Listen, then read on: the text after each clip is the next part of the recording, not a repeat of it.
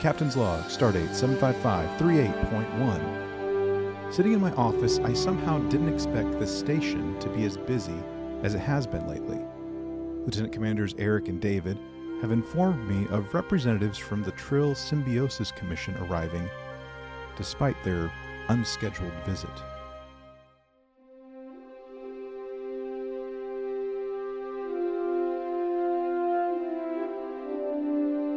This episode of These Are the Voyages is dedicated to the lives we live.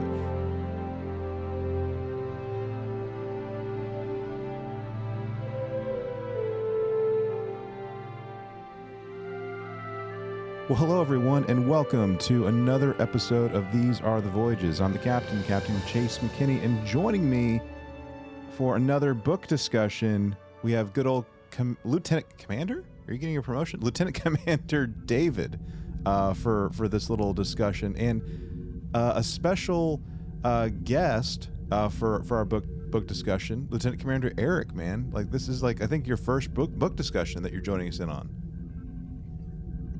Is that a joke? One before, haven't you? Is that a joke, or are you like you're running the gag of you forgetting the book? What book? We don't speak of that book. I mean, it wasn't that terrible. Well, I mean, it's better than Ethan Frome. God, that is terrible, Ethan Frome. Why did we have to read that in high school? It's American literature, apparently. Yeah, but just because it's written by Edith Wharton doesn't mean it's worth reading. David, did you ever read Ethan Frome in high school? Just out of curiosity? No. So you have no idea what we're talking about. Be glad you didn't, because it is terrible. Oh, but Eric, it has a certain Qui-Gon Jinn in it, in the movie adaptation at least. Really? There's a movie adaptation of You Ethan didn't Frome? watch it? No. Your American Lit class didn't make you watch it? No, I had Miss Hall. Thank Okay. you. You didn't read it. Oh my god. I had or Mrs. we didn't watch that. I had Mrs. Butsu, and yeah, we watched it whenever we finished the book. Yeah, he had Liam Neeson playing Ethan Frome, man. Liam Neeson, Patricia Arquette, Joan Allen, and Tate Donovan. There you go. See? Directed by John Madden. Yeah, man. a football coach? That's the one.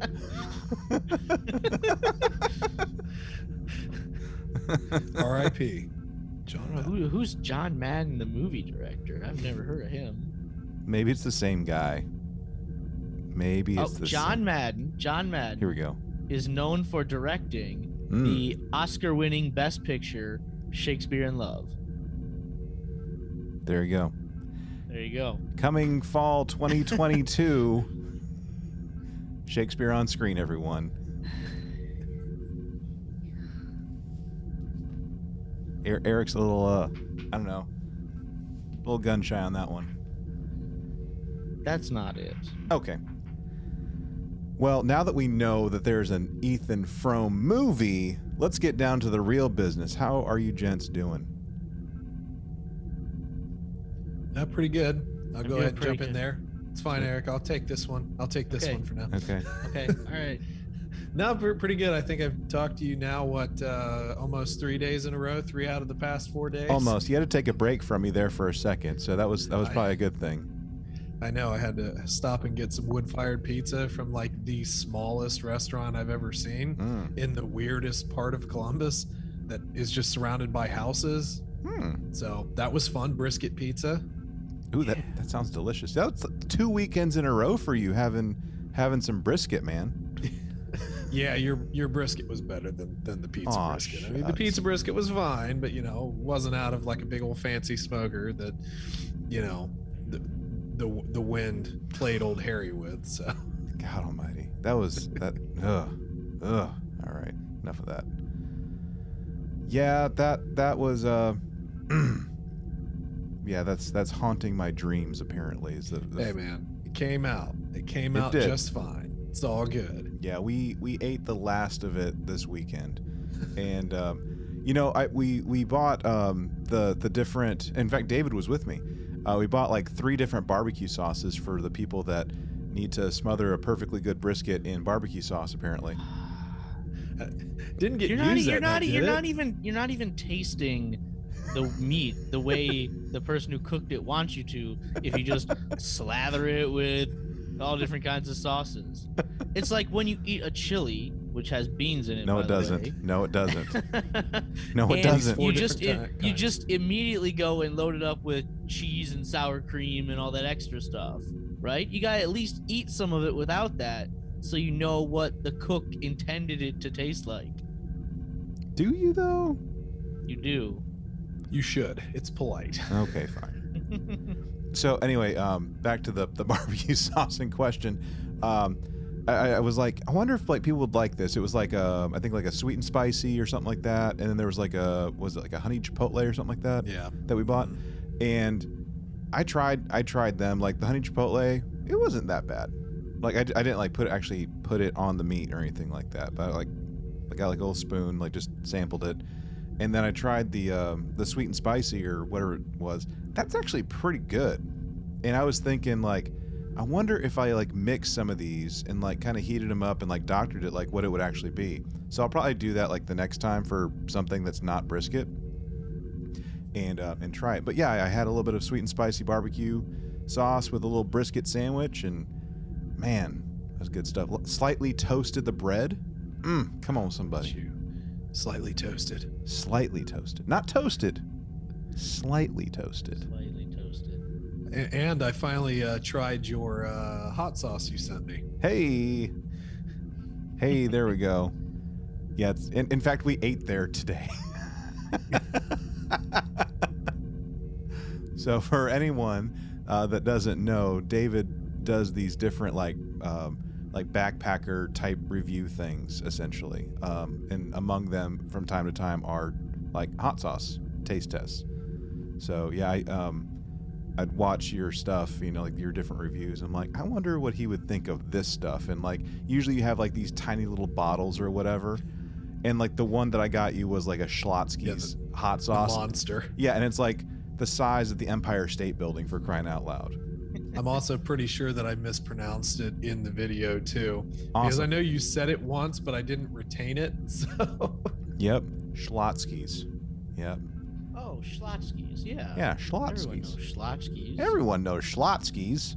Schlotzsky's Deli. Except good. me. I don't know it. I don't know it at all. Yeah, it's fine. It's fine. The first time, okay, so this is the crazy thing. The first time I ever had Schlotzsky's, we're going there, guys. The very first time I ever had Schlotzsky's was in the late '90s. My best friend growing up, they had just moved to this town called Flower Mound, and near it was this Schlotzsky's thing. I thought it was like this, like high class eatery type of thing, because like there weren't any in Fort Worth or whatever. And Flower Mound is like pretty bougie from time to time. So we go there. And they're like, yeah, the pizza's so good. I'm like, all right, well, I'm like 10. Let's do some pizza. And oh my gosh, this was like some of the best pizza I had ever had up to that point. And maybe that's a bad thing. I don't know. But very good pizza. And that's all I ever associated with Schlotzsky's for like the longest time, until I had their bacon something sandwich, which is really good. Bacon with anything is good, by the way. Yeah, like, I don't like bacon on a donut. That, to me, that's not right. It's sweet and salty, man. It's not right. It's not right, man. You can put bacon on anything else, but don't put it on a donut. Yeah. So next time y'all come to town, I'm getting y'all a dozen donuts, all with bacon crumbles on it. Yeah, David and I had this conversation. We had this last conversation. week. Was this in the car or something when David took a little nap? Yeah. Okay. Got yeah. whiplash. Eric took pictures. Yeah, it was fun. Yep. Oh, Lord have mercy. Lord have mercy. Well, cool. Yeah. Cool. So I on Friday I went to a music show. It was my first ever classical music show I'd ever been to. It was Pictures at an Exhibition, which is a Russian piano suite. That was really cool, right? Very cool. Very cool. First ever classical music performance I'd ever been to. You are not uncultured swine, man. I'm not, no. The first ever? Yeah. Right? Like a professional one, right? Oh, okay. Okay. But like you've been to others, right? Like have you seen an orchestra perform before yesterday? No. Like well, maybe I think there was an orchestra at the opera that I went to, right? Okay. But never just an orchestra before. Okay, so the next time we all come back down to Texas, we're eating bacon donuts and going to an orchestra con. Got it. That Just pound on the sounds stuff. that sounds like a great weekend, actually. Yeah, it does. When can you be here, David? I'm just saying, there's like stuff going on at the Bass Hall. I mean, like we got like some John Williams stuff. We have some like film music going on. Yeah, I mean, there's a music of John Williams coming up pretty soon. Here. I'm just saying. Syndication. Very cool. I'm just saying. Ohio has things too. You keep telling yourself that if it helps you sleep at night. It does sometimes. So on a semi-serious note, I don't think I mentioned it to either of you or anything. And by the way, it's not a done deal or anything. It's not, in fact, it's not even a deal. I got an email from one of the members of my dissertation committee, and they're like, "Yeah, I want to meet with you." I'm like, "Cool. What do I do?"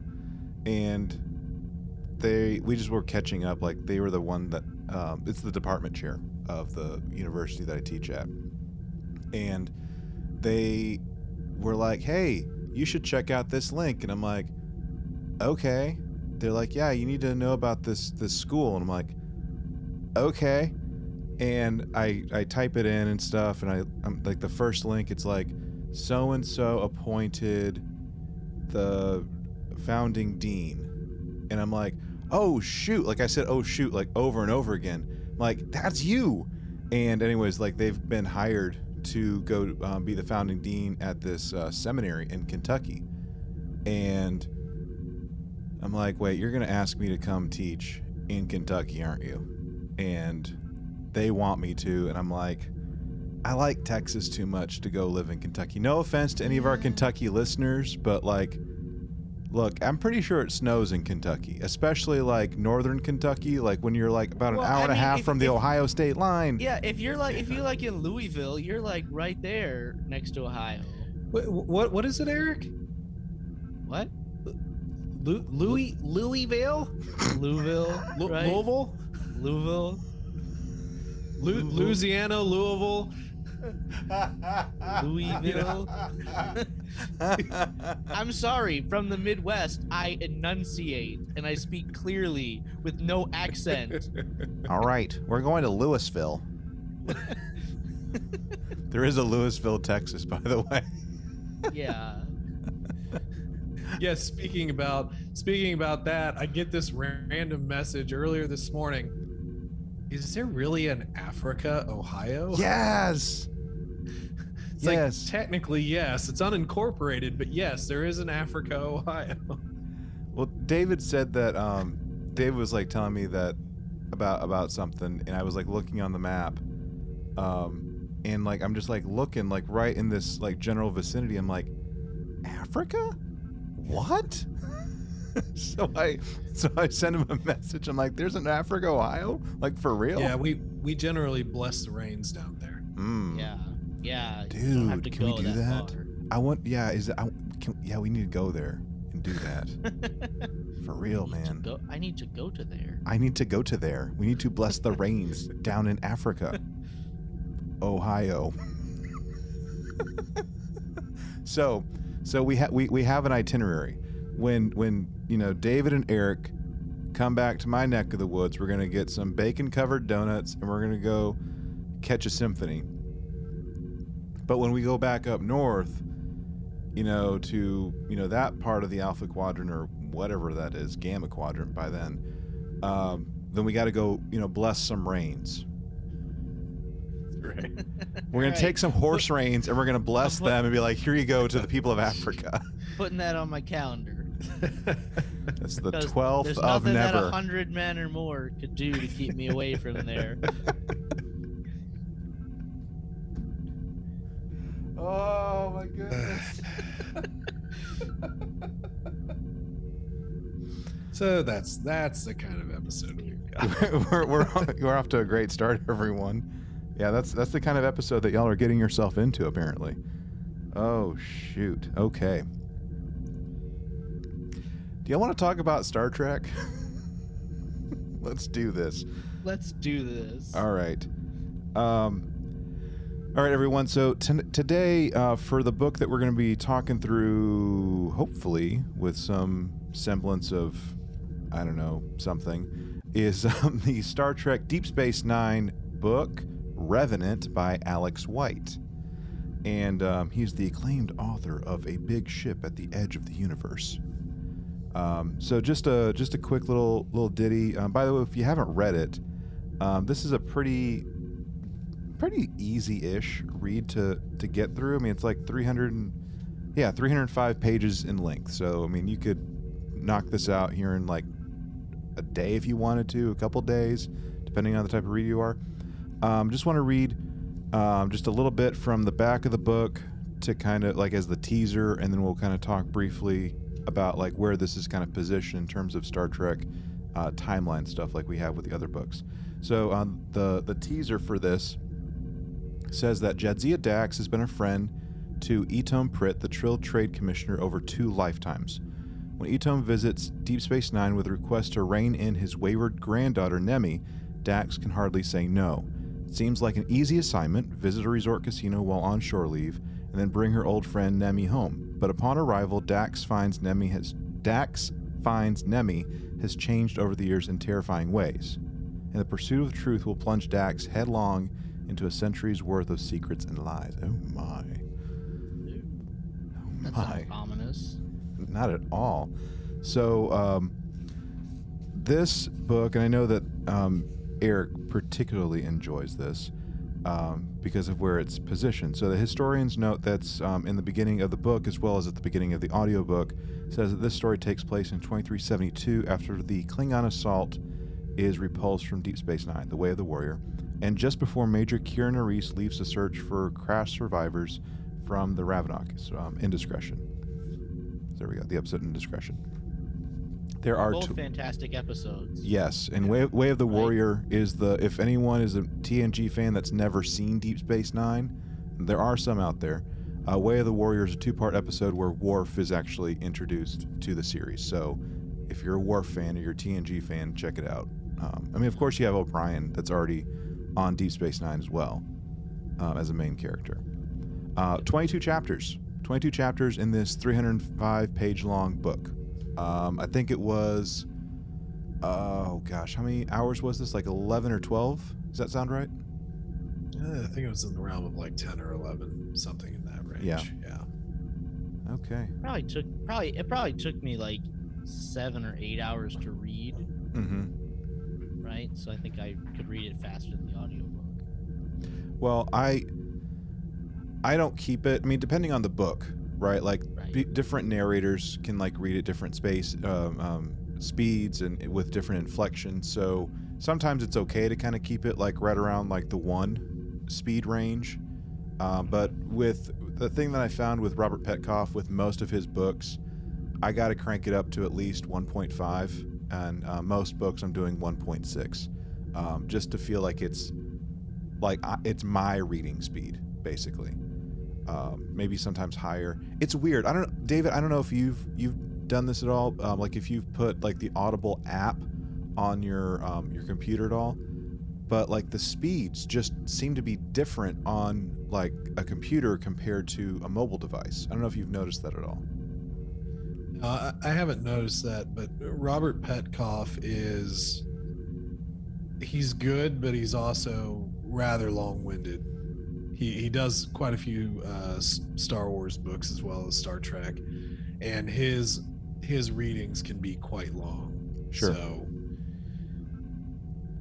sometimes it's unnecessary. I didn't really find it much of a deterrent for this particular book, but there are some times when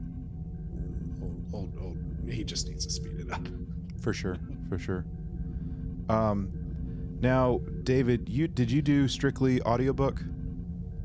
Yeah, I mean that's normally how I get through most of this stuff nowadays. Okay. And Eric, you read just the book? Yeah, just have the book. Okay, and I did a little bit of both. So look at that. You did the hybrid. Yeah, I did the hybrid, y'all. Like we're kind of balanced, I guess. So cool. All right, Eric. Before we get into the content and like the discussion of like what we liked, what we didn't like, and like some story elements and stuff, you had said early on when we were kind of like kicking around the idea of doing this book, like typically it's just been David and I, right, doing the book discussions. But what was it about this story in particular that you're like, man, I got to get on that. I gotta talk about this.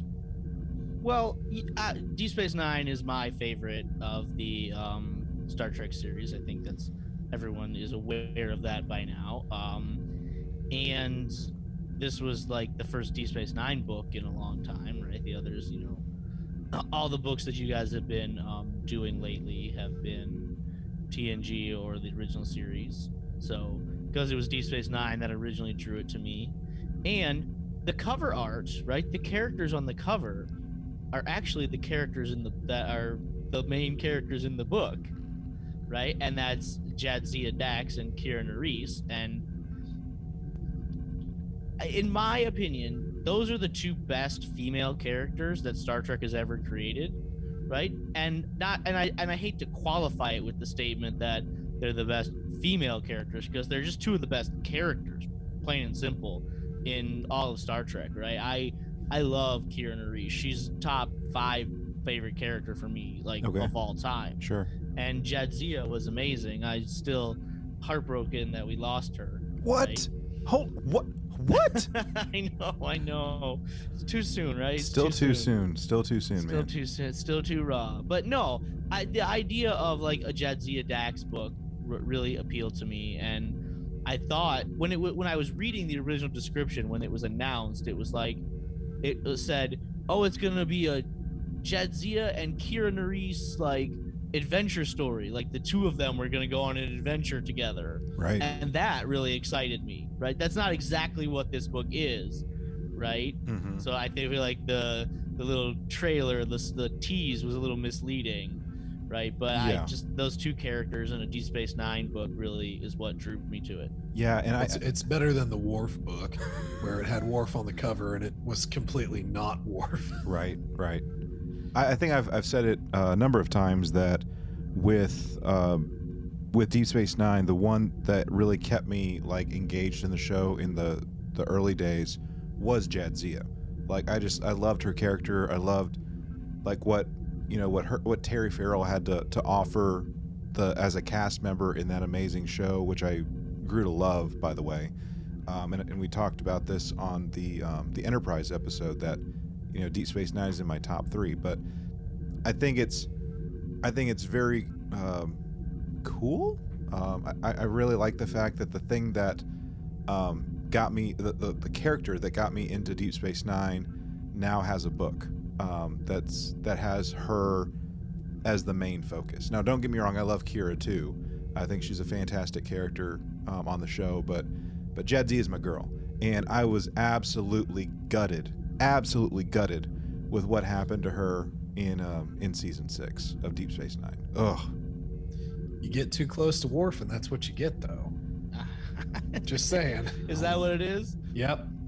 Just is that why Deanna Troi had to break it off? Like, 100%. She realized she's smart. It's like, she gets it. You pretty much leave a string of dead lovers, so I'm just gonna step away. I'm gonna go back to my Imzadi.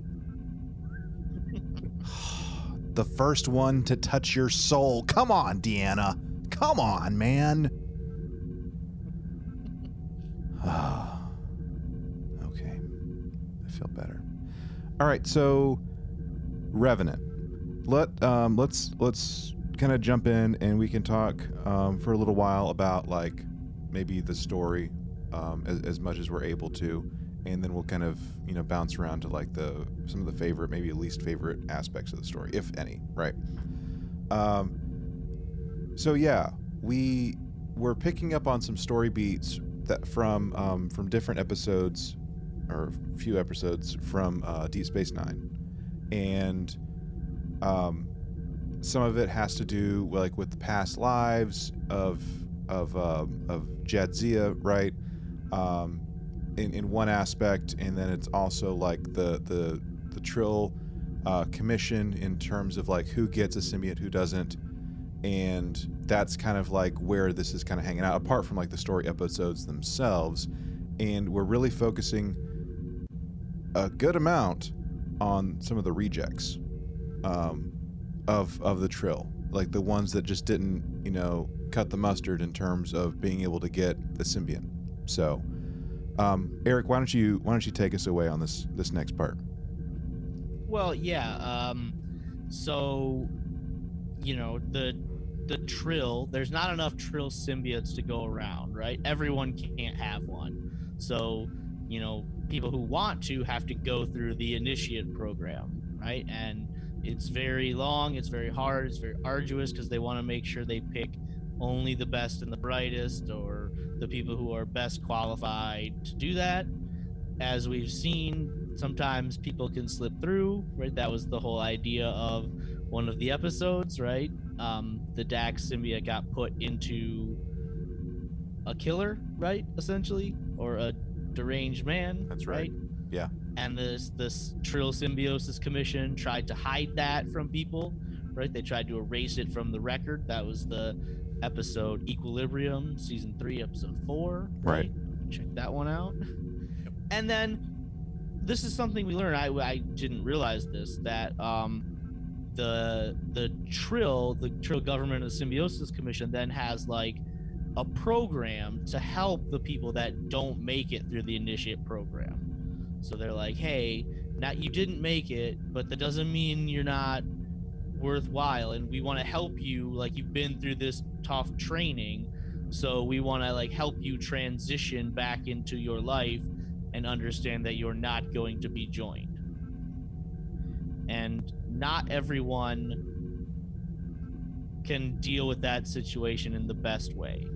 And right, there are potentially people that might take advantage of those that got rejected. Maybe just a little bit.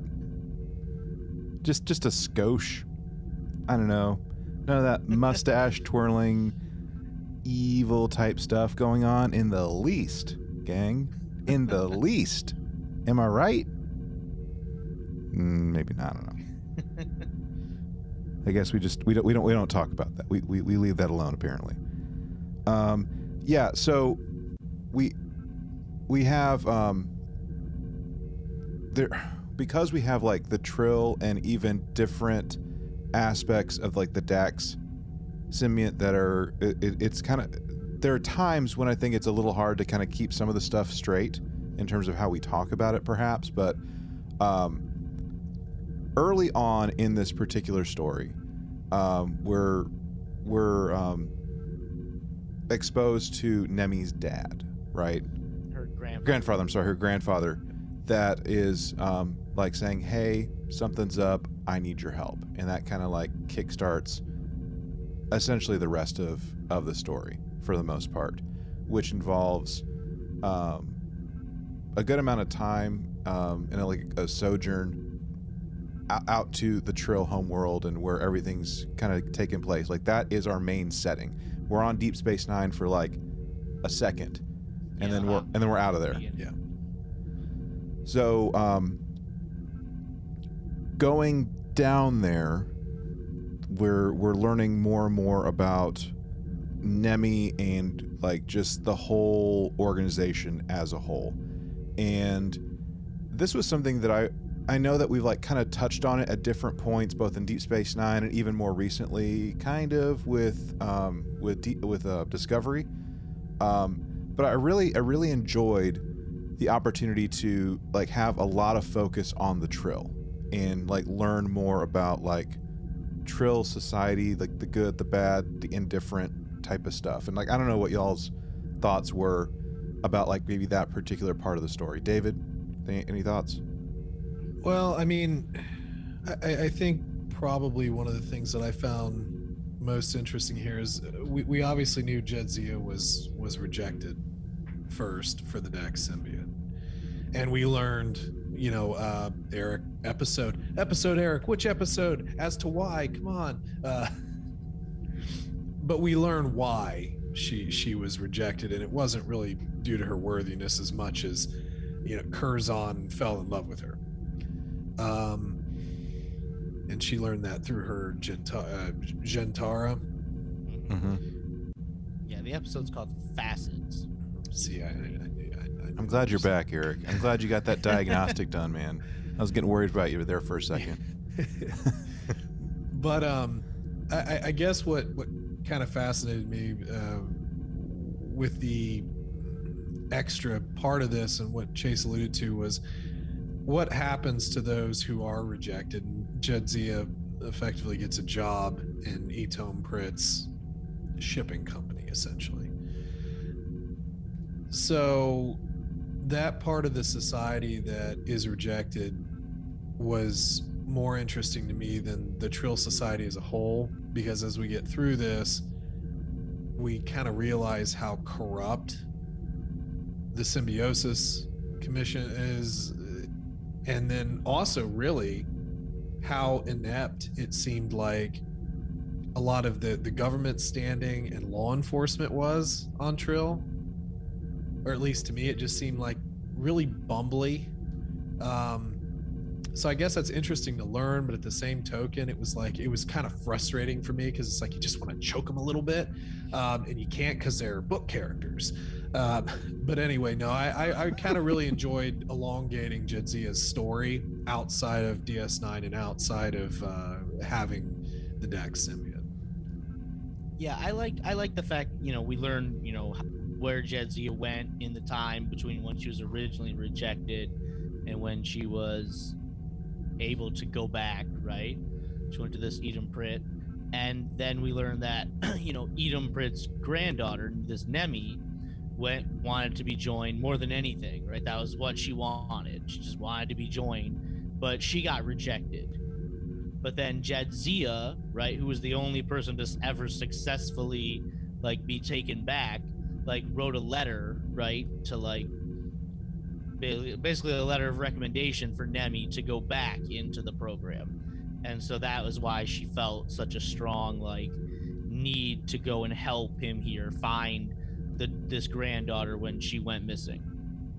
You know what? I'm sorry if this is way out there. I don't know if it is or not.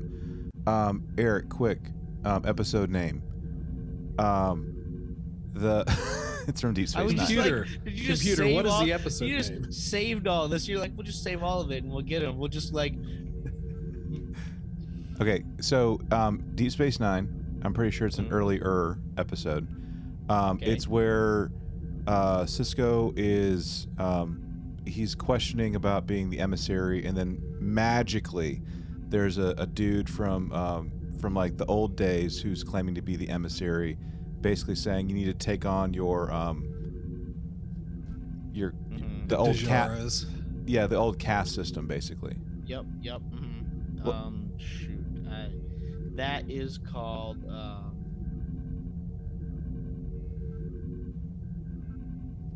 Oh man, what's the name of that episode?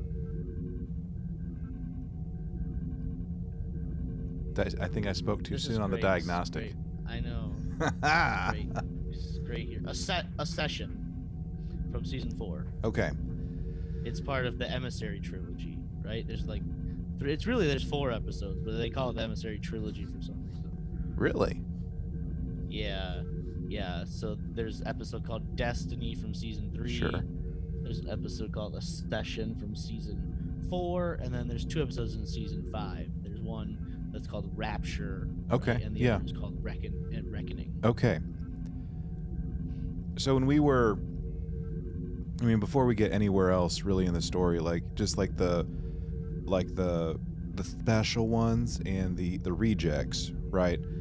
And just the ones that just didn't make the cut, the ones that were rejected from, getting some kind of symbiote. Anyways, they change it, by the way. I'm pretty sure they change it at different points, how it's pronounced. So there. But that's what it was reminding me of. I know that's a Bajoran thing, but just the whole caste system, as a whole, in terms of how it was kind of playing out with Trill society in general.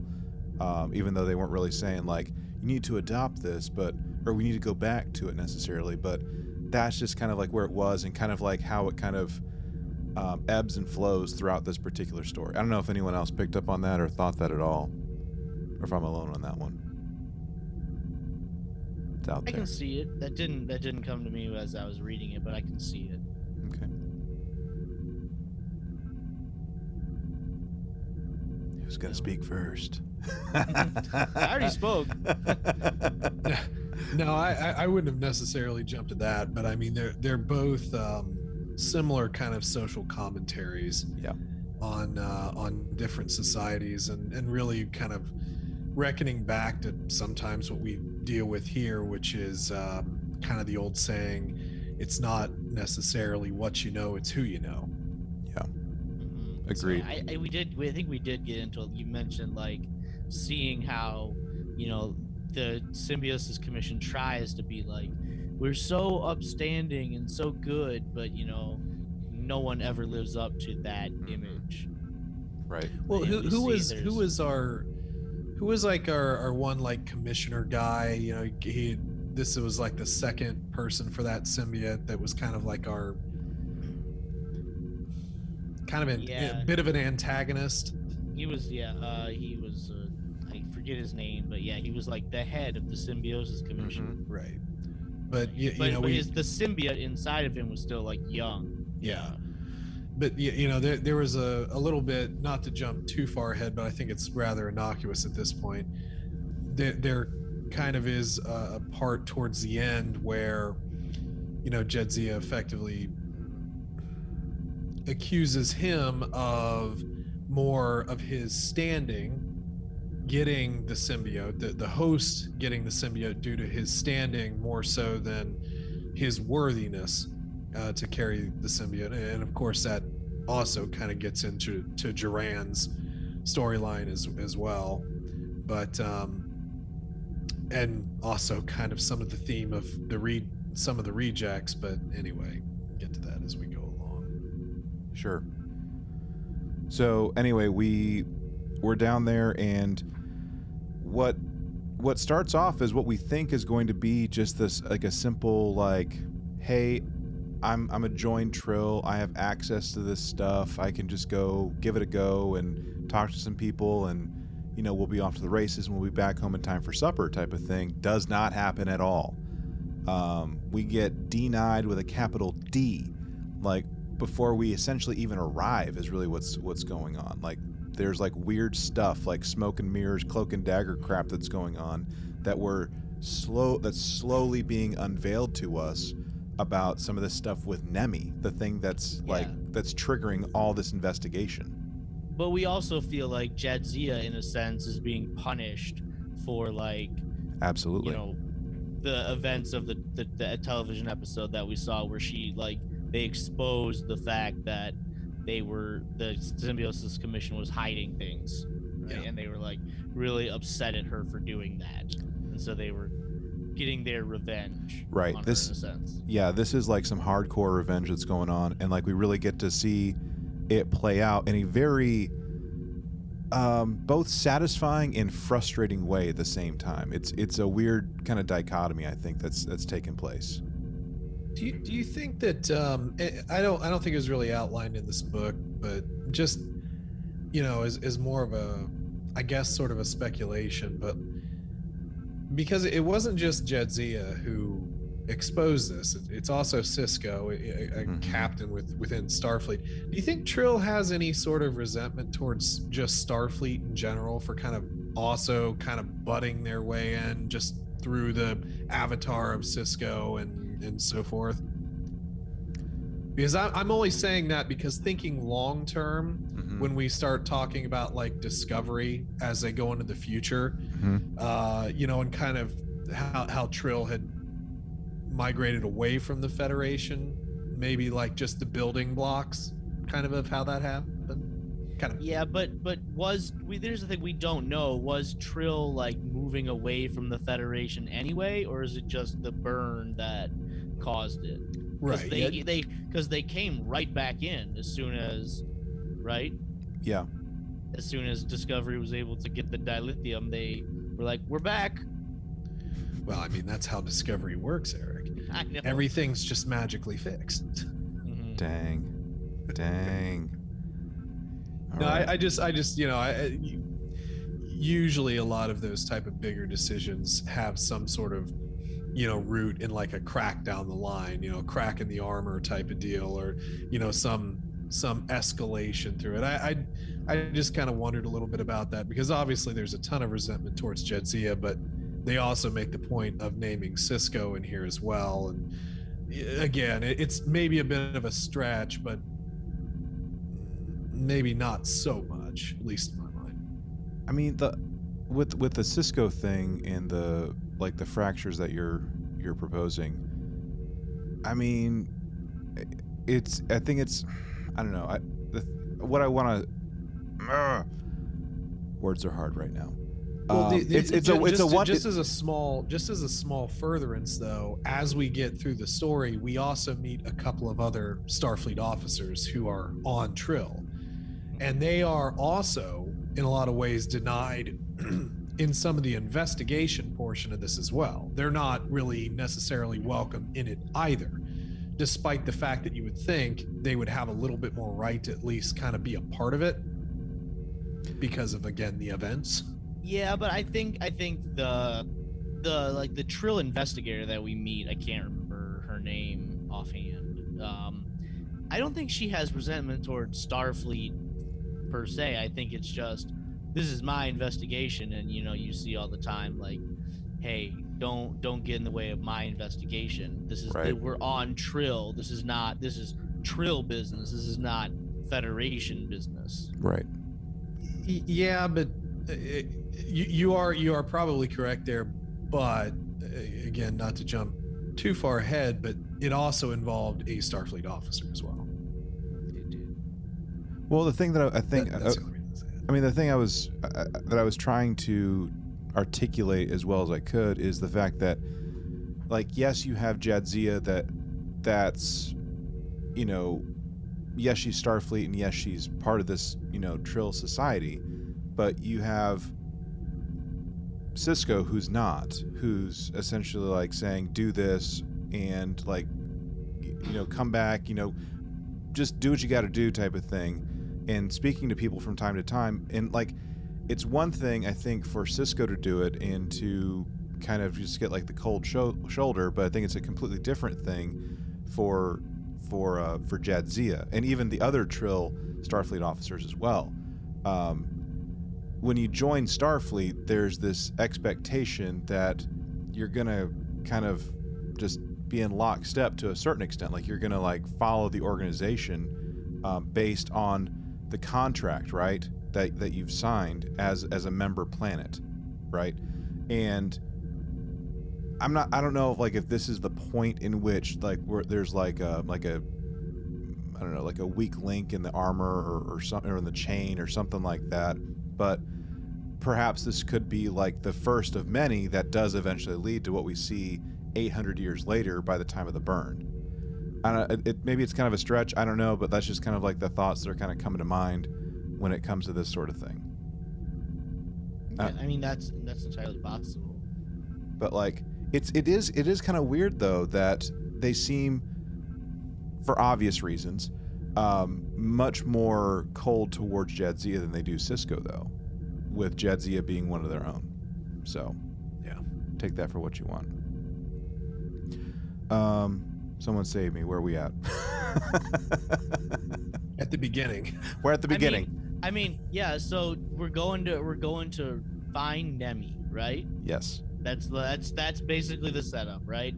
Jadzia feels obligated in a certain sense to find Nemi, but she also, in a sense, is like egged on by the consciousness of Duran, right, the whole time, right? Yeah. Like this Duran character who's not just been recently just unlocked within her that she didn't know about before, is, hey, like, yeah, you've got an obligation, but I've got something to tell you as well. Right? Right? And she's like, stop talking. Stop. Just stop it. Stop it. I don't want to hear from you. Stop it. Well, he always does things you in the go worst. Away.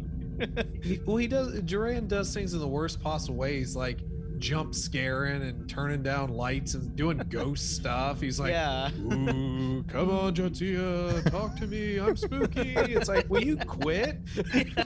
Like, just talk like a normal person, you nutball.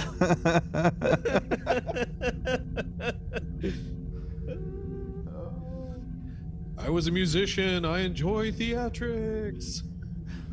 It is going to be one of those episodes, isn't it? Okay, so Jadzia, she goes to the pleasure planet. Canto Right? Bite.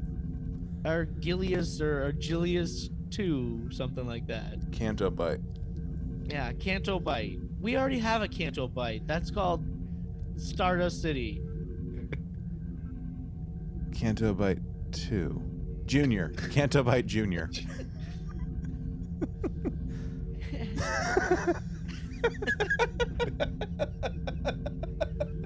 Hey, They're Junior. crossing streams. Yeah. Don't cross the streams. Anyways, we find Nemi pretty easily, and what should be, as the back of the book says, right?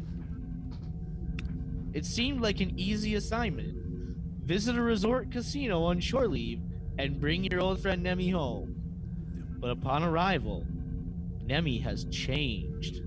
I feel like And we she doesn't want to go. And she is giving Jadzia the cold shoulder, right? She's like, go. I don't want anything to do with you. Yeah. I'm gonna have to jump around on stuff because we're not gonna be able to get through the whole entire book. No, I don't want to get through the Yeah, whole book. let's not do that. But as a result of like following things around and investigating things, part of this sinister plot that's kind of taken place when it comes to Nemi and even like the rejects is we have like this idea of asserting oneself over the rest of the species and trying to become how they describe it, almost godlike, if not godlike. A little problematic, just a little bit. Well, Yeah. I mean, there are really two main ideas here. You have Duran, who attempted to assert his own dominance over the Dax symbiote. Mm-hmm. Mhm. And part of his problem is that's not how it works when you're joined. So his idea was that the symbiote would enhance him, whereas in anyone normal, you are enhancing the symbiote. That's the difference. Then conversely, you have another symbiote, the Vess symbiote. Yeah, Vess symbiote. Who is essentially through scientific manipulation, genetic manipulation, attempting to assert dominance over multiple hosts. Which is just weird.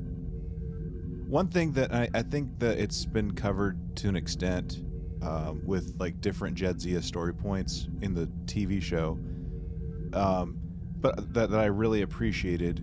I think it was towards the end of the book, if I'm not mistaken, where it talks about like where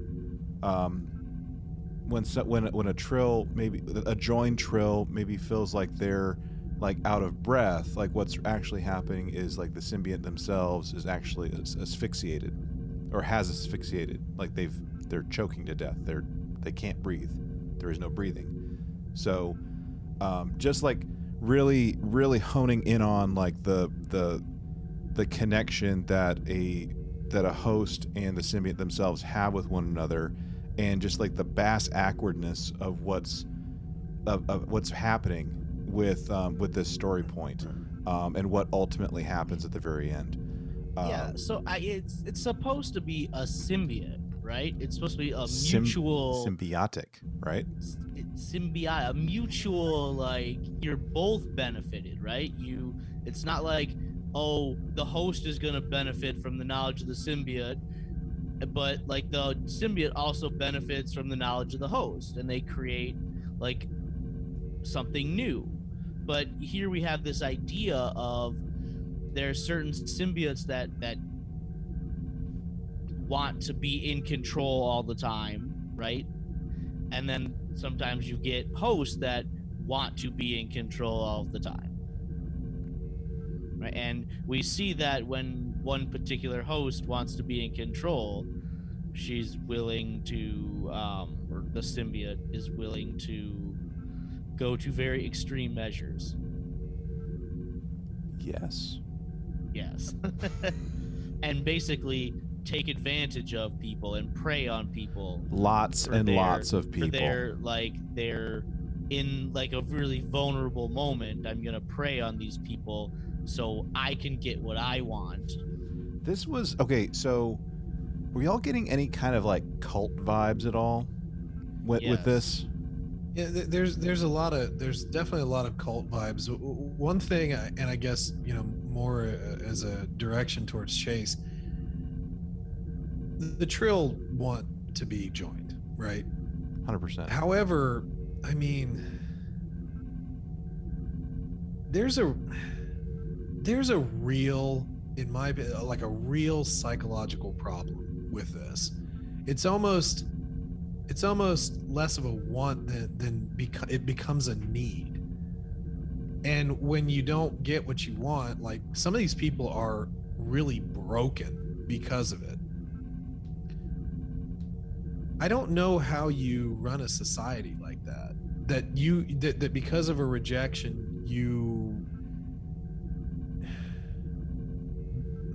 because of the extremes at which some of these people went down the road with the Vest symbiote and having to effectively make a choice, well, in some cases making a choice, in some cases being forced to make the change, so to speak.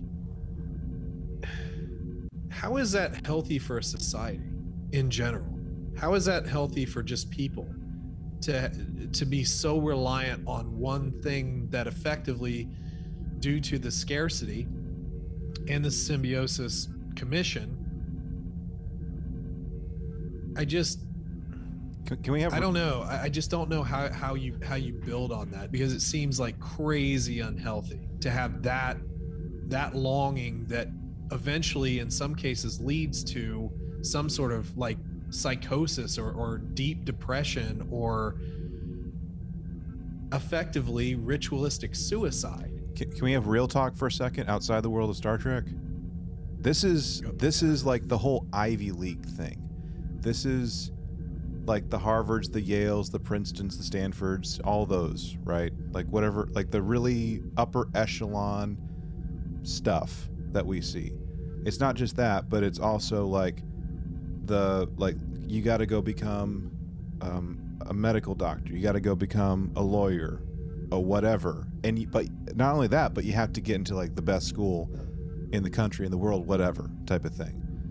And that puts so much crazy amount of pressure on kiddos and like the families that are doing that. I mean, you can be a good doctor not going to Harvard or wherever, like you don't need all that extra pressure that is being thrust upon you. But that's exactly what we're doing. Like, to heck with like a social life when you're growing up, to heck with going on camping trips or band trips or whatever social function. Just chip away at just doing whatever. Now, if that's you, if you're a listener and you've done that, more power to you, okay? Good on you that you accomplished whatever you accomplished. I'm not dogging you for it. But that's a crazy amount of pressure to shoulder. And maybe I'm just taking it too far off the reservation, but that's what's coming to mind whenever I think of like what Trill Society did, has done, probably will continue to do to a certain extent even after this story point. I don't know. Yeah, and I also think in your real world example, we're putting such pressure on young people exactly. who are like not fully developed, like their brains, their minds, their personalities, right, is not fully developed, and that can really be harmful. But like when you think about the Trill, it's like there are Trill that do not want to be joined, right? We see that, right? So it's not like every member of Trill Society wants to be joined, but it is also, we don't know this, but like at what age can you join the initiate program, right? Like, how old was Jadzia when she first went in? Like, how old was this Nemi, right? We see that episode where Jadzia basically is like the field guide to somebody who's an initiate, right? And he's like much older, right? I mean, not older, but he's in his late 20s or 30s, and he's just now like starting to go into the program. So, well, I think maybe there is some difference there. Wasn't there a thing with like Ezri? Like the point of Ezri's storyline when we get to season 7 of Deep Space Nine was that she wasn't ready. Like she was a Trill that wasn't ready for a host at that point, correct? Well, for Ezri, she was a Trill that she did not want to be joined, right? And that was just something that she didn't want. And then, in order to save the Dax symbiote, because in Trill society, the symbiotes are more important than the hosts, right? Which there's something we could get into, right? Because the symbiotes hold the memory and the history of Trill society, so they're, hosts are willing to give their own lives so the symbiotes can be, right? And I feel like maybe Ezri felt like she had an obligation to take the symbiote even though she didn't want it and she had no training for it. So even then, like if we're doing like some kind of like parallel, right? Like Ezri was probably in her early 20s, I'm gonna guess. She was an ensign in Starfleet. Exactly. So she was early 20s. So if she graduated from Starfleet Academy, and if we're like equating it to like typical like North American ages that you would finish like a bachelor's program, for example, generally speaking, you're looking at like between 20 and 22 years of age, I would assume. So here we are, we have potentially a 22-year-old who didn't want one even to begin with. We're talking about Ezri still. Didn't want one. It's thrust upon her. 22 years old. Not a human, but still. The brain in a human isn't done growing, developing, whatever, until age 25. So like it's still very, very malleable in the grand scheme of things in terms of like its growth and its development. And even after it's done developing or whatever, it's still plastic, so you can still change your thoughts. Like it's plastic in the sense of like it's still pliable. You can still actively change stuff from a neurochemical standpoint. But still, like, yeah, like the question is, the big fat question is, how old are these folks in the grand scheme of things? Like, are we talking like 15 when they're having to start this thing? I mean, I can't think of anything off the top of my head when Jadzia actually did it. Can you, Eric? No. And then also it's a much different time, but how old was Gray? Like, Gray looks really young. Yeah. And maybe that's different circumstances because the burn has killed a lot of the symbiotes, so who knows? For sure. I think we've talked a lot about Jadzia. Do we want to touch on any other story points?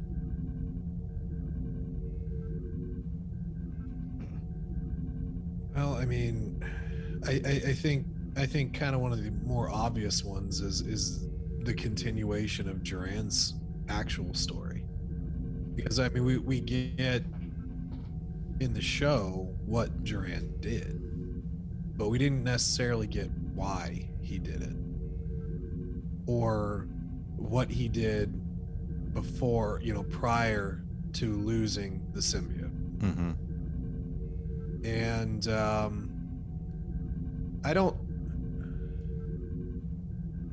know in a lot of just in general in the literary world, sometimes we like to make really ambiguous characters, but in the show Duran was a murderer. 100%. When we had the Jintara, we had Cisco taking on Duran and being put into a holding cell, and he was nuts. He was bashing his head against a force field. But in this, there's more manipulation and more subtlety, because we eventually get the other Vess character, was Elta Vess, Elta Vess, yeah. who was also in a relationship prior with Curzon. After, excuse me. Yeah, after Curzon. After, sorry, timelines. Yeah. So who was in a relationship with Curzon and kind of used Curzon to further the sort of Vess's design. But with Duran, Elta Vess seemed like she knew that he was wrong for it, and she was like head of something within the commission at the time. I think she was the head of the transition thing afterwards, wasn't she? Something like, yes. Yeah. But her manipulation of Duran after the fact, and then also sort of dropping in this plot of the symbiote effectively taking over the host, essentially killing the host. So we have skinwalkers. We've got some Walking Dead kind of freaking zombies. But I guess I was kind of curious to see what you guys thought about this sort of continuation of the Duran storyline, because for me, I thought it was interesting, but it was in my opinion, it was such a departure from kind of what we got in the show, because it's like, wait a minute, am I supposed to feel empathy for the murdery guy? I thought, okay. I don't know.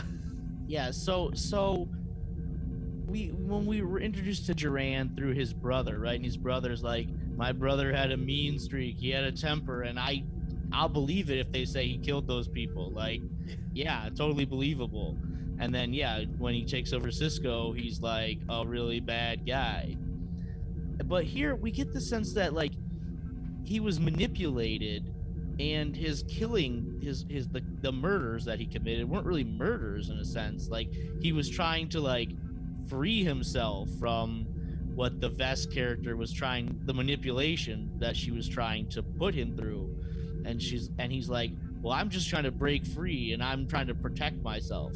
And it's very different than the Duran character that we saw before. And really the only cold-blooded moment, though, which I think was the writer's attempt to make it kind of button hook back a little bit, was that the head doctor who was effectively doing the procedures at that time, Duran went to take revenge on. So that was truly like a murder. So I guess but again, it was like, it was the scenario, the reasoning behind the manipulation, the reasoning behind like, and then the Vess symbiote's whole storyline. It's like, it's so nefarious that even being a murder out of revenge, it's still kind of like, you could also reason that he was trying to stop The Walking Dead. He was trying to stop this whole thing from happening. So it makes things really ambiguous for me. And again, like, it just seemed in such a contradiction to the show. Yeah, like reading through like the different bits of Duran in the book. I'm glad you brought this up, because like I felt weird at that as well, about like the whole wait, am I actually feeling sorry for this dude? Like, am I actually empathizing with him? I just felt like dirty. Yeah. Well, yeah, try reading A Clockwork Orange, right? Like, actually reading, not just watching the movie, but reading the book. Yeah. And you're like, holy crap, why am I feeling sympathy for this guy?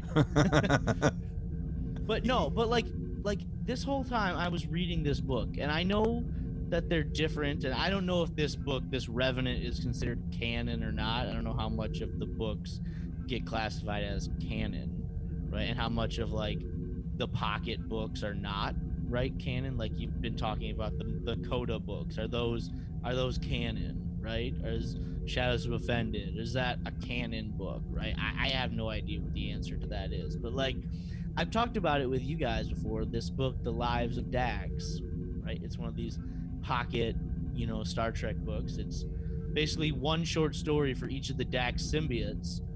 And there's a Duran story in here, and he is a bad dude, right?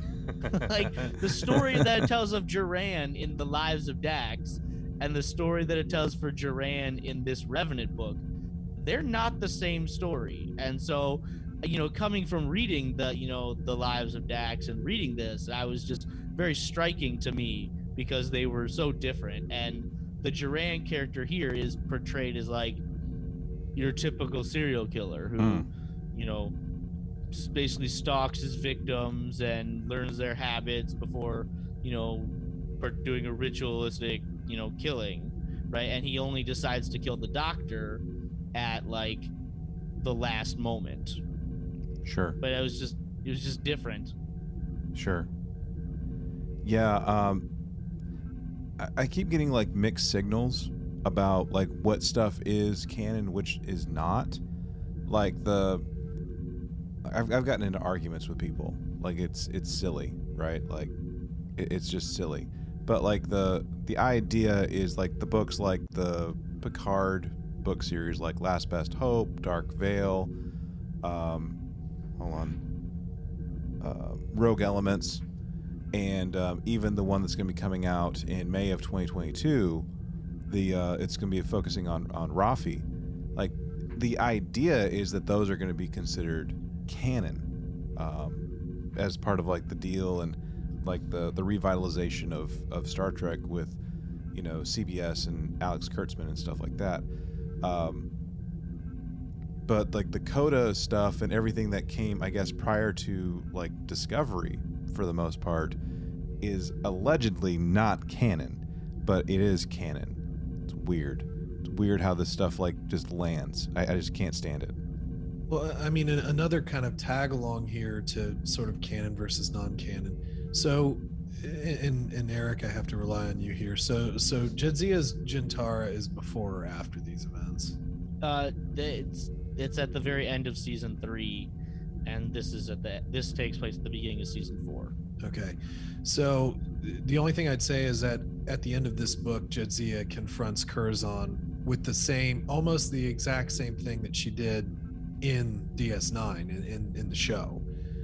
So to me, it almost felt like kind of like trying to overwrite a bit. It's like a tape, we've rewound and we've kind of overwritten a little bit of it, because when I started going over that, and again it was like the last half hour of the read, it's like, yeah, but we've already went over this in the show. Mm-hmm. You know what I mean? So that's the only thing I'd add on is, as far as like canon versus non-canon, if it's canon, it seems a little bit of an overwrite. If it's not canon, then it's just its own little pocket. Mm-hmm. Yeah, was that a joke? Like pocket books? Yes. It's great. It's great. Okay, gang.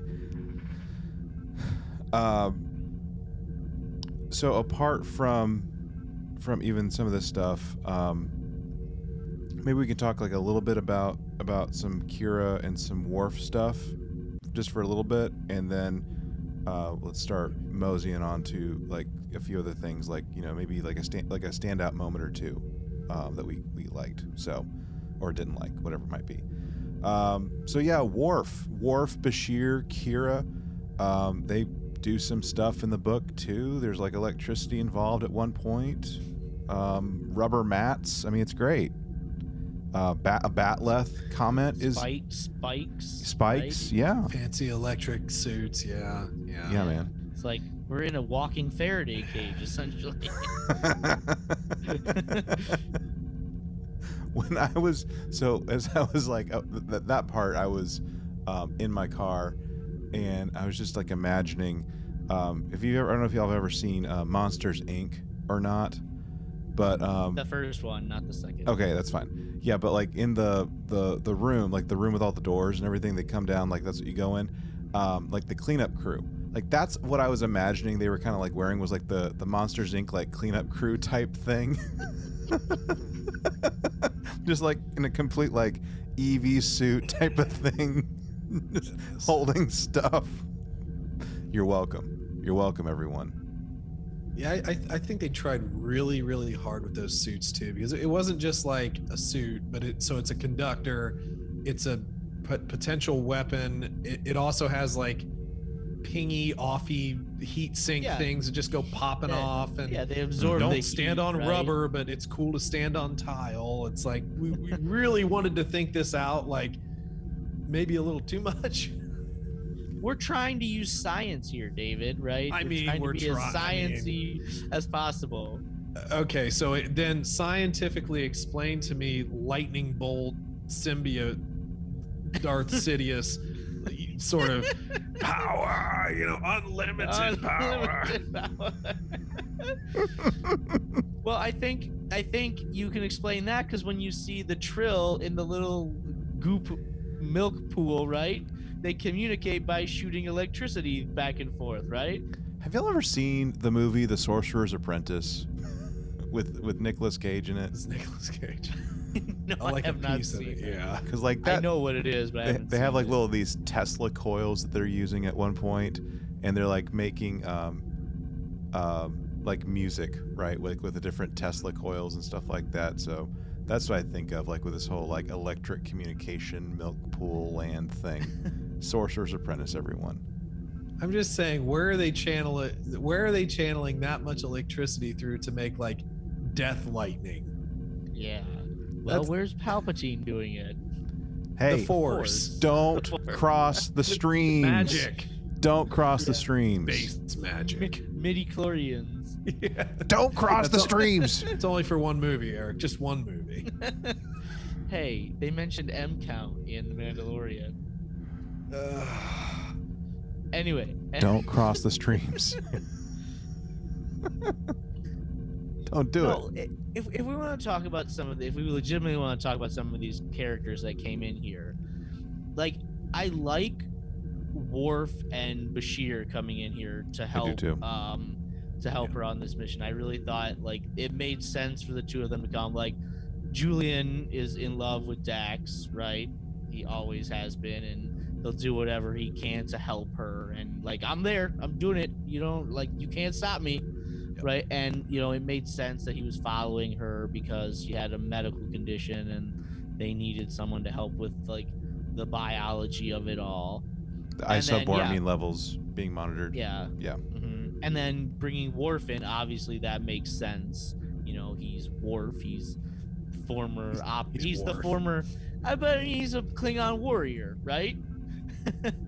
We need protection, don't we? We need Worf. But like, and I really do kind of like the it's like 4 aftershadowing, right? Because we already know that they end up together, but like they're laying like the little seeds of their relationship here and how like how they're interacting together. So I really like those characters, but Kira Nerys, like I love Kira Nerys. Yeah, you do. I really did not like her in this book. I felt like her character was so underused in this book. It was just like we're just trying to shoehorn her in here because we know Jadzia and Kira have this great friendship back on the station, so we're just like we're trying to force her into this story when all she really does is show up to pick a lock. And I'm like, well, that was a waste of this character, wasn't it? Well, the thing is like she was the first person that Dax called. And I think if you're going to do that, you just need to utilize her and just use her skills because look, she is a competent fighter. She is, kind of the counterintelligence sort of thing. She's got that sort of deal. Insanely smart, tactical, all that good sort of stuff. And apologies, but one thing that popped back into my mind, I had this brief conversation with Chase about descriptions in this book, which kind of made me feel a little weird. So the first one is we mentioned a description of Bashir, and it was that he was like a shorter human.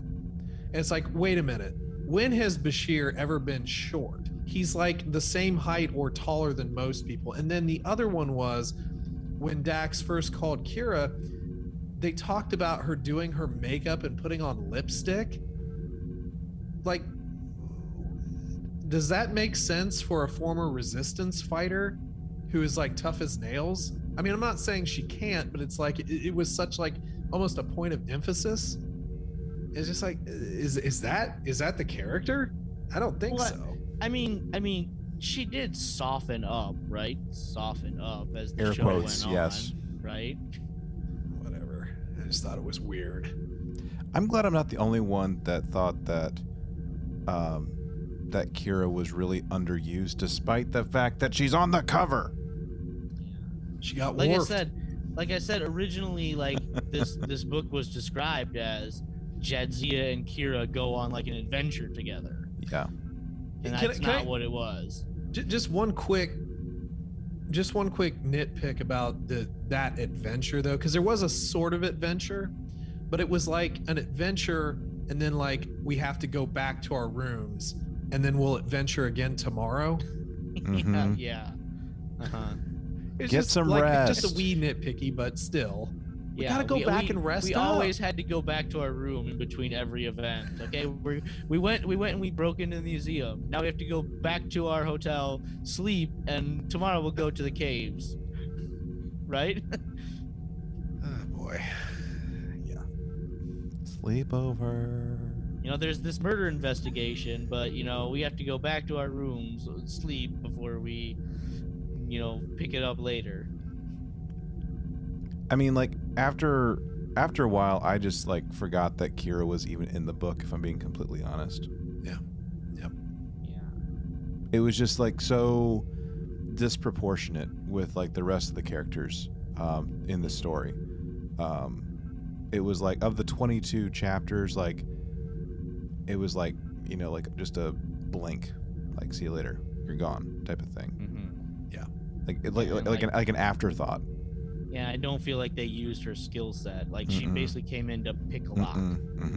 Exactly. And to support her friend, and that's about it, right? Mm-hmm. Yeah. So I guess like with this, are there like any like standout moments from this book for y'all? Like whether it's like I really liked that, I really hated that, or that was just weird type of thing. Like any of those things. Well, did any of this feel a little bit like Matrixy with like all of a sudden all the Agent Smiths are attacking us? And like we're running away, and all of a sudden all of these the Vesses are attacking. I was like, hey, this is Neo fighting off all the Agent Smiths. You can't stop us, Mr. Anderson. You know that big scene in the second Matrix movie Yeah. where he's fighting them all off? Yep. And That he was like gets the a pole and image I spins was around. getting as I was reading this. They just kept coming from nowhere, and there were more of them and more of them and more of them. Oh man. All right, so Eric saw the Matrix in the book. Fantastic. Here we go. Mr. Anderson. Okay, fantastic. Mrs. Dax. Mrs. Worf. Too soon. Too soon. Yeah, not yet. Not yet, obviously. Yeah. There was something. It was towards the end, and look, if you've already made it this way, we've already spoiled stuff for you, so whatever. I kid you not, like when we get to the part towards the end where there's like the battle where we're gonna do some Stabby McStabberson stuff going on, right? And we have like the big baddie that's showing up, like ultimate power. And I just hear like Final Fantasy like boss music that's playing, and like with what's about to go down. Look, y'all, look. Like I was just hearing nothing but boss music whenever this was going on, and I just thought it was like so ridiculous, just so ridiculous with what I was seeing in like my mind's eye as I was reading this. That being said, there was another moment that I absolutely loved, and it was in the closing moments of the book, or near the closing moments of the book, and it was when Jadzia was talking to Worf. They were having this conversation about essentially the discommodation and like accepting dishonor to essentially save his family, and just like how that kind of played out, and the fact that Jadzia like appreciated it, and not only that, but like the like just appreciated like the fact that he was around to even help her out and have this conversation. Like that was just, I think, one of my absolute favorite moments from this book. And I'm sad to say that it was at the very end, but I love that moment between the two characters. Yeah, and at that point, Worf had gotten his honor back, but then because he didn't side with Gowron in The Way of the Warrior, like an episode earlier, like Gowron basically told him to F off. Mm-hmm. So. I mean, that's what happened, right? Yeah. I mean, it might have been Changeling Martok that was like manipulating Gowron into doing it. Yeah. How about you, David? Any standout moments for you?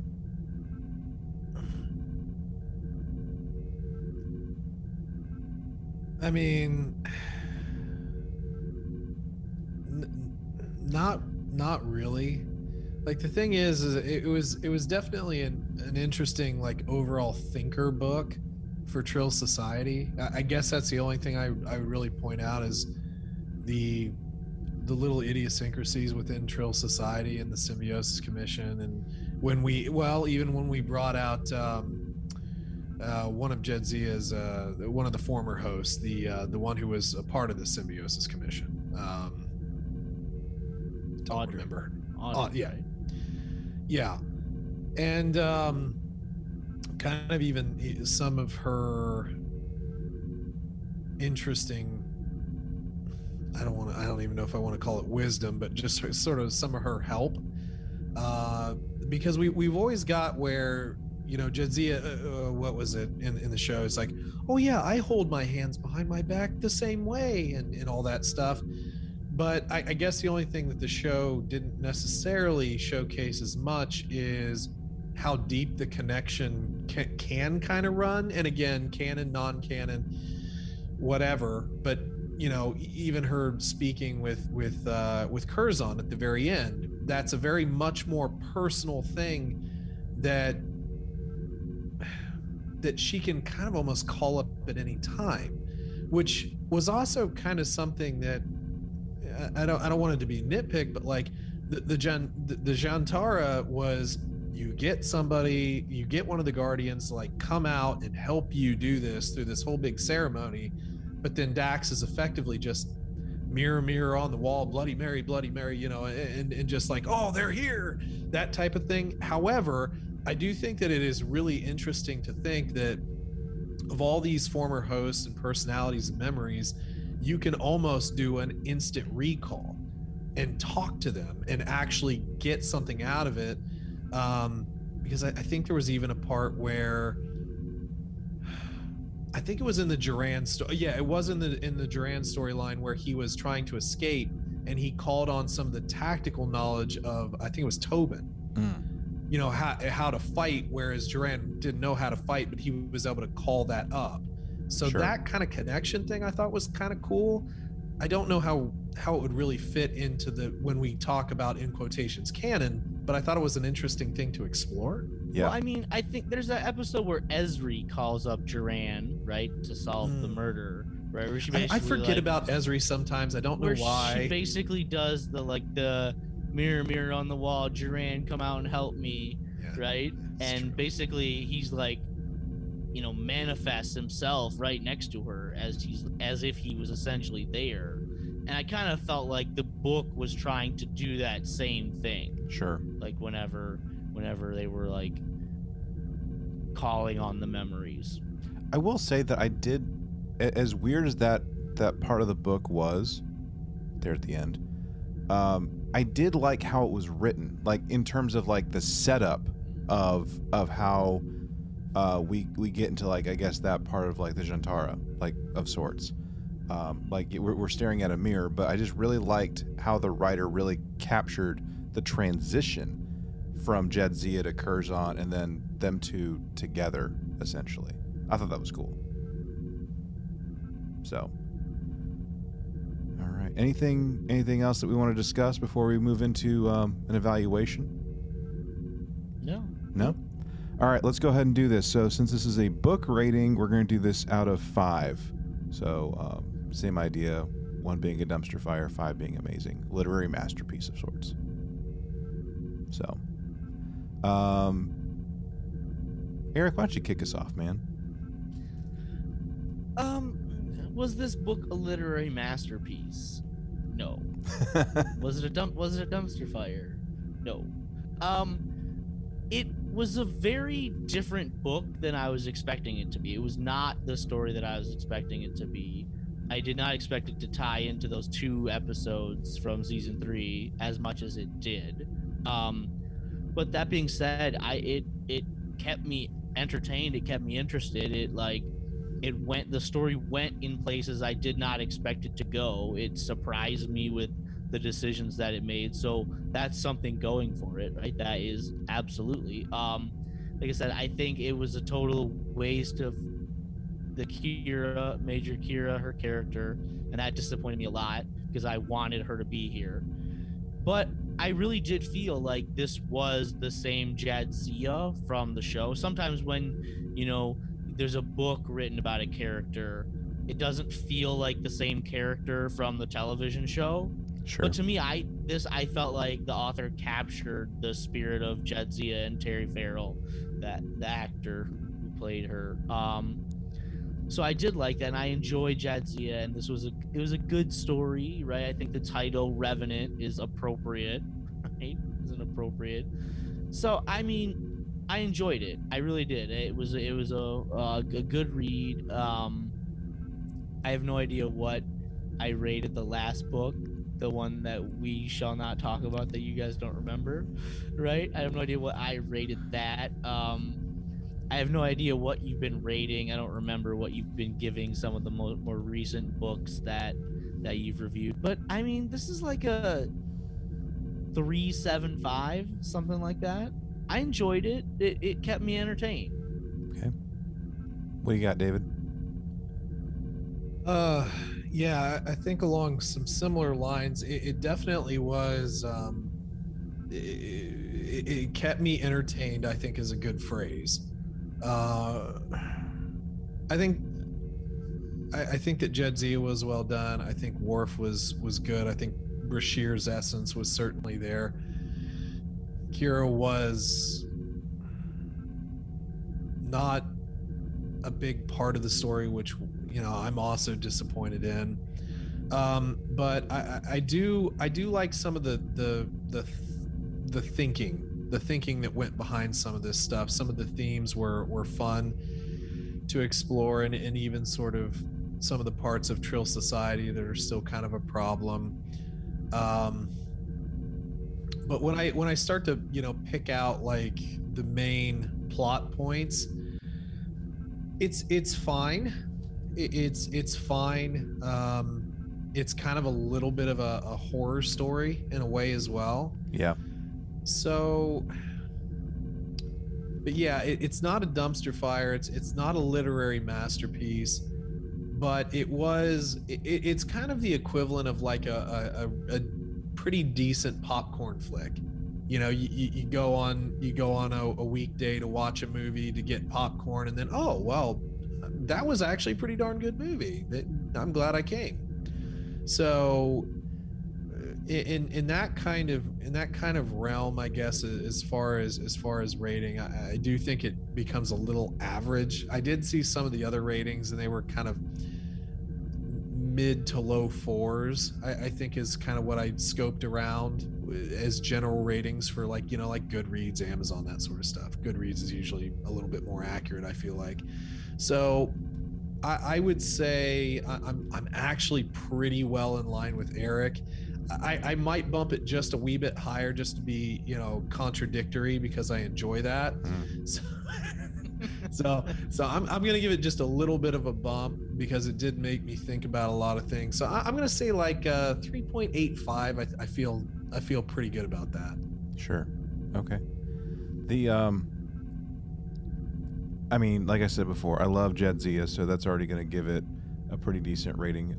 Just because anytime we get to learn more about her, I'm all for it. So, I don't know if it was just like my headspace or what, but like there were times that I just felt like the story was uneven in terms of like how it was like maybe structured or like different story beats. But that being said, I did enjoy the heck out of this. Like David pointed out, like this is, I think, pretty much like a thinking book. Like it really gets your noggin going, which I think is what you really want, or like what you should ideally want with anything you read, especially Star Trek material. I like the use of Worf. I like the use of Bashir. I wish there would have been a little bit more Kira. Like I said, like she's on the front cover, but I forgot about her after a while, which is unfortunate. Even Sisko, like I liked how Sisko was used very briefly, like even with like from a bookend kind of perspective of how he was used. I liked it. I just think Kira got the short end of the stick. Whenever I finish the audiobook, so like I said, I do like the hybrid version. Whenever I finish the hybrid, or whenever I finish the audiobook of this, I rated it a solid 4, just because like on the phone they don't give you like the opportunity to do like nuance with your rating. So I didn't think it deserved a 3, but it was definitely like a 4 for the audiobook as far as I was concerned. So I'm with the guys on this one. It's right in that sweet spot of like a 3.75, 3.85. So just for the heck of it, I'm going to do a 3.8. I mean, we're all in the same area.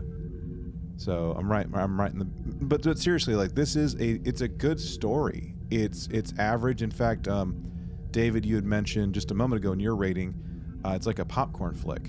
And I think the last story that we did, where I think we had like the same idea of like a popcorn flick, was Rogue Elements, the Chris Rios book, if I'm not mistaken.